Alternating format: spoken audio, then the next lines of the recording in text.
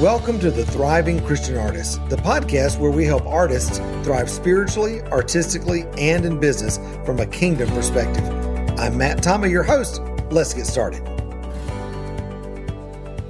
Well, hey, friends, welcome to another edition of the Thriving Christian Artist podcast. So glad that you are with me today. I've got a brand new friend, fellow author, and just so excited to get into his story today, Michael Duty. Michael, welcome, man, to the podcast. Glad you're here.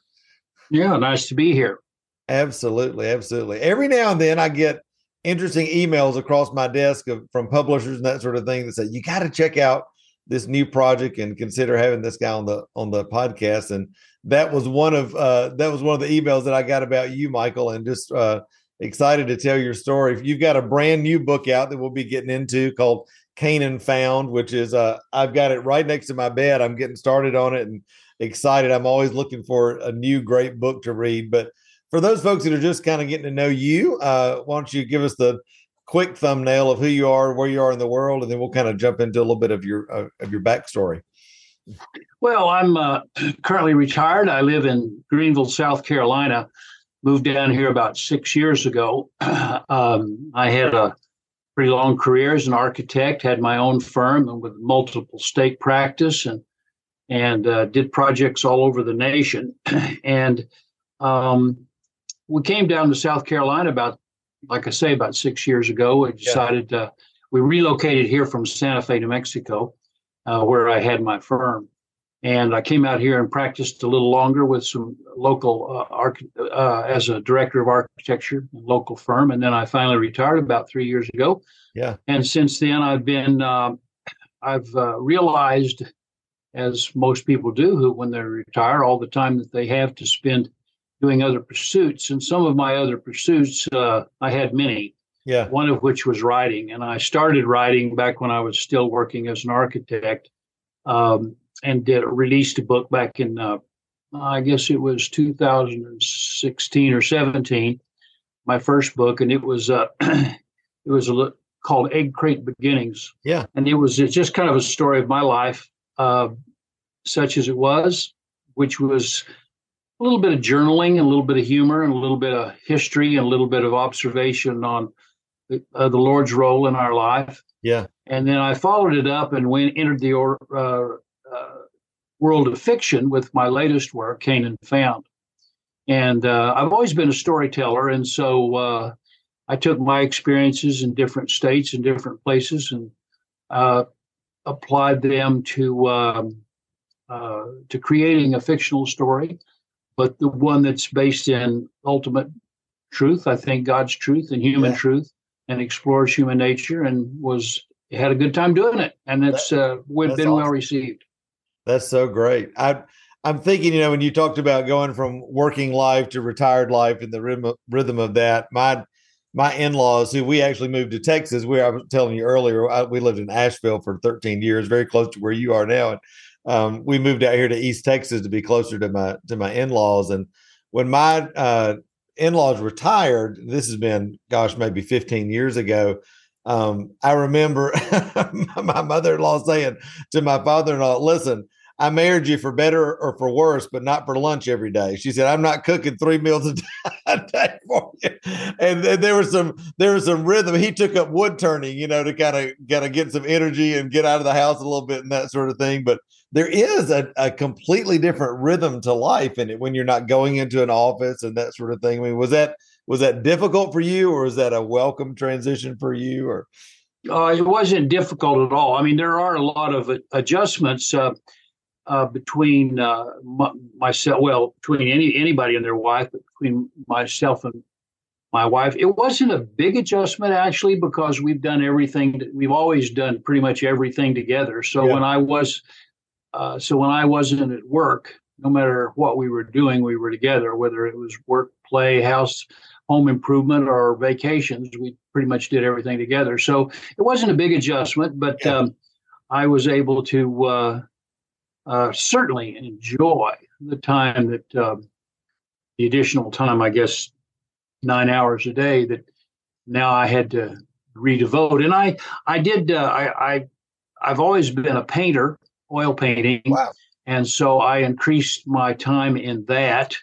to a large extent, although I also decided it was time to put some of my musical interest to work, and I began studying the violin. So I take violin lessons, and I live on a golf course, but I don't really care that much about golf, except I like to play with my grandson. He likes to play, so we play once every couple of weeks. But other than that, it's violin, writing, painting, and working and doing things with my wife. Yeah. And it's been a great transition, and we're enjoying the time immensely. And I do not really miss the practice of architecture. Nothing against it. I loved it. But it was kind of like, okay, did that. Now I'm going to do this. Yeah, the season's over. I mean, you can kind of feel that. So that's, yeah. You know, I know you know this, Michael, but I think a lot of people can struggle with this when they move from working, you know, quote unquote, working life to more of a retired life or even an entrepreneurial life, which you're doing, you know, both of those. There's a level of intentionality, I think, that we all have to bring to life when we're no longer working for someone or working in a real structured atmosphere. We're the ones that have to bring the structure to our creative practice. And it seems to me like, you know, you're someone that obviously had your own business for a lot of years, but, you know, had staff and lots of projects going on and that sort of thing. So there's maybe a regimen to life. How have you begun to bring that into your creative practice now so that you're not waking up with that sort of blank canvas overwhelm? You know, I could do anything. I won't do anything, you know, because I can do anything. So what are you doing to kind of help bring rhythm to a life that's completely open now and up to you? Well, first off, historically, for the longest time, I guess 30 years, as the owner and president of a firm, I was always, my day and my time was always up to me. Of course, it was heavily influenced by the needs of my clients, but I was always organizing my own time and not really necessarily jumping through hoops by others. And so I was comfortable with that. Now, after being retired, you know, the one thing that we all are given an equal portion of is time. And each of us decide how to spend that time. So it's a valuable resource, and we shouldn't take it lightly. So as a retired person, I found that my sense on how to organize my day was still intact. And I went about my things in a rather steady manner. I got up early and spent my day doing other things. It's kind of funny.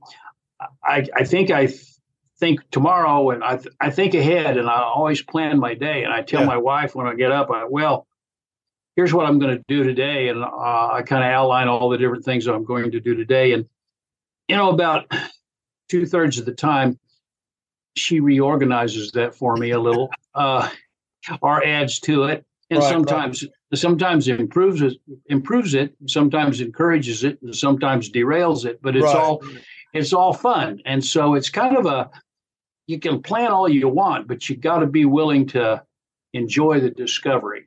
Yeah. And so I kind of discover each day with a rough idea of what's to come. Yeah, I love that. There's always room for the little emergencies and little, explanations. Yeah, that's what it's all about. That's right. I can start the day, and my grandkid will call and say, I want to go fishing. And so I say, okay, we're going fishing. I love that. But in the absence of any other input, I pursue all the things that I'm working on with a pretty regular basis. And it's great. I love it. Yeah. You know, God's word talks about, doing everything we do as unto the Lord, and talk about, having your own architecture firm. And then now as a writer, how is doing that unto the Lord and involving his calling on your life and purpose for your life? How has that differed, going from the working world to now into this different season of life? And what does it look like for you to walk with the Holy Spirit every day and involve him in the things that you're doing creatively and vocationally? Yeah. Well, obviously he's the presence of the Lord in my life has been with me since the first grade in one form or another. And But I began writing, I think, when I was still working as an architect. And I might back up and say I've always been a bit of a storyteller. I like to do a lot of wilderness camping and backpacking, and I've done some guiding and horse trips into the wilderness and taking people. And so I've always been an outdoors person, and I found a lot of solace there and a lot of joy there. And the same thing's true for my wife. She joined me on all those trips. But when I was working still, I actually began writing, 10 or 15 years ago, and I started two or three things, books, if you will, outlines of ideas. But it was about in 2015 or so when I was still working. I started by writing my life stories. I was actually praying one time, and I think during the prayer I asked the question, what can I do to serve you? Yeah. And it was funny. It was like, how it happens. I mean, it was like I heard him say, or at least I heard the words, "Write your story, stupid." and and I thought, my story. And I thought, okay. And so I was familiar with journaling, and I was familiar with that. And I had even tried in the past to write down a little my story, but I didn't have a big enough ego to think why would I be writing my story? And after that prayer, I started writing the story, and I did it from the standpoint of revealing along the way how God had played a role in my life. And it wasn't vast. It's not a theological work. I didn't quote the Bible. I didn't pound anybody with a requirement. I just said, here's what happened to me. And I had a great deal of fun writing it. And I found it very easy to get published. And then, but it was still my story, and I was limited, if you will, to that. And I had a lot more to say. So my second book I chose fiction. But again, I wanted to illuminate how the presence of God affects us in our life. And I didn't want to do it in a heavy-handed way, but I wanted to do it in a manner that people could relate to and see in themselves and in others. So I wrote Canaan Found, and it's about a cowboy. I did a lot of cowboying when I was in New Mexico. I'm not a cowboy, because in my world, a cowboy is someone that earns their living on horseback. I never really earned my living, but I did my share of 25 years actually of horsepacking and cattle working and recreational riding, and met so many people that were important to me, and so they all played a role in developing my character in the book. And I guess developing my character in reality as well as in the book. Yeah, the book's not about me; it's fictional characters, but it's about a cowboy that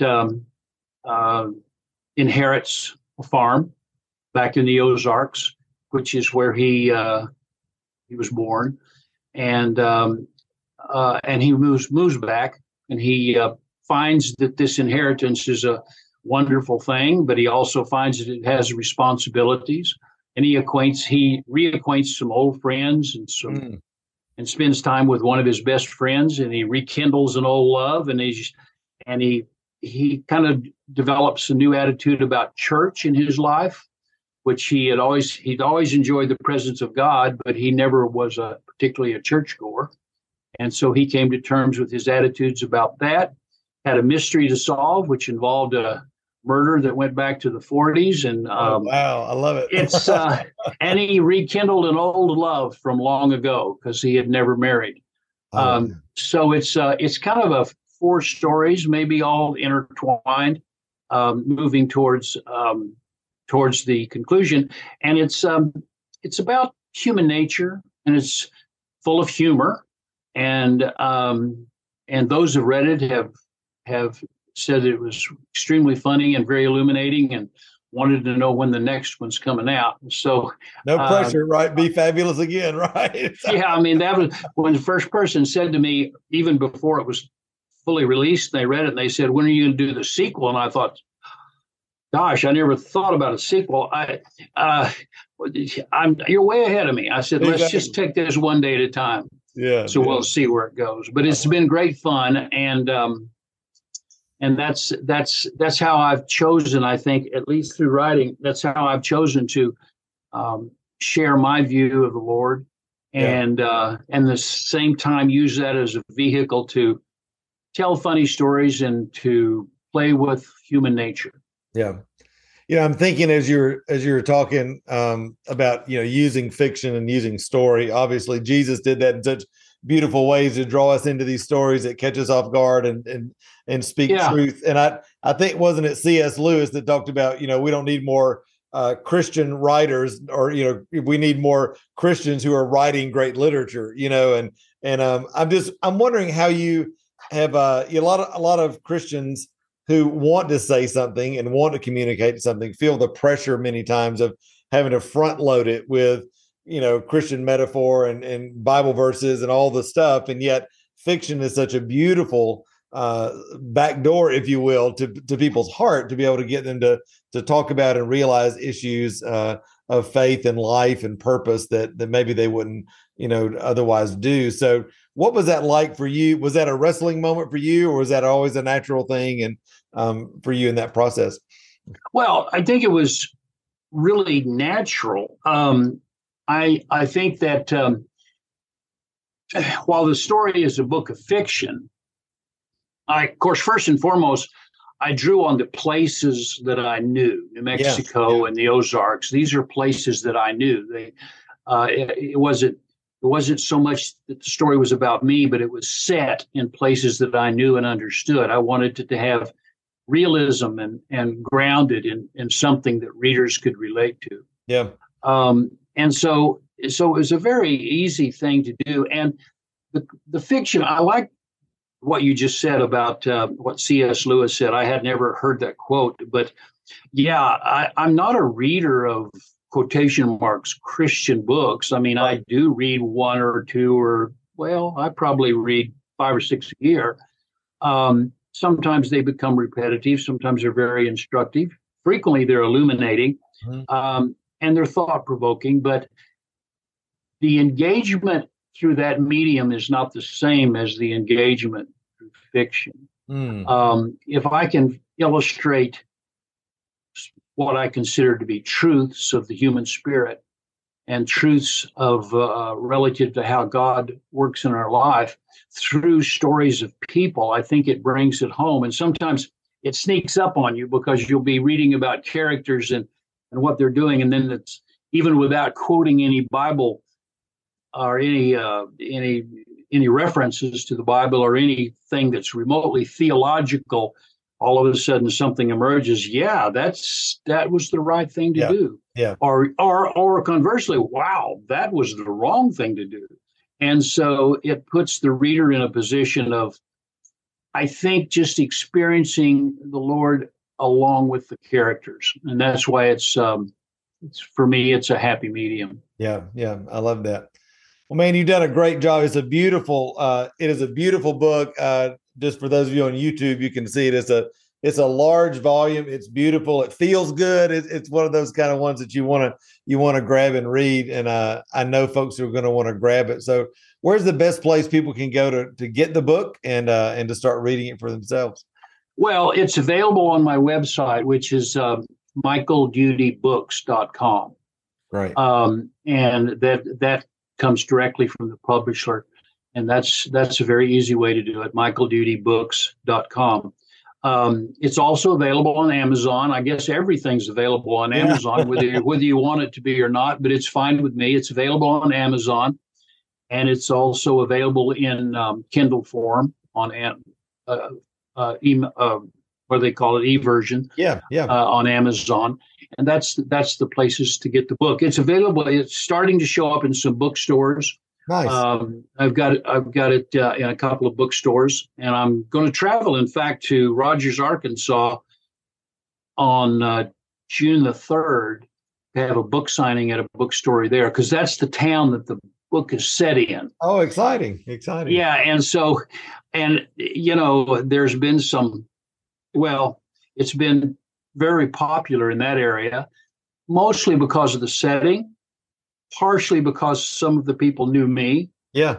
And although not very many, mostly it was the setting and the story itself. And so it's been very, and so it's been very, very well received there. And some of the churches are getting involved in getting the book. And so it's been rewarding. And I thought the best thing I can do is go have a book signing and meet the people.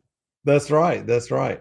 Well, man, I love what you're doing. I love your heart behind it. And I especially love that in this season of life where so many people are slowing down, you're pressing the gas and you're going for it and doing everything that God's put on your heart to do and living a beautiful life. So, Michael, thank you so much for taking time today. And guys, be sure to grab the book. You can go to the link that's in the description, either on the podcast or on YouTube, and connect with Michael, grab the book, and you'll love it, and tell your friends about it. And Michael, thanks again for being on, and can't wait for that sequel. No pressure, but when you get that one done, we'll have you back and talk about that one as well. So that sounds great. I really enjoyed it.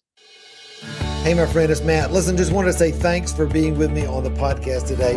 I hope you'll take a moment to subscribe so you don't miss anything here on the podcast, as well as leave us a review and let us know how much this podcast means to you. Until next time, my friend, I love you. And remember, you were created to thrive. Bye.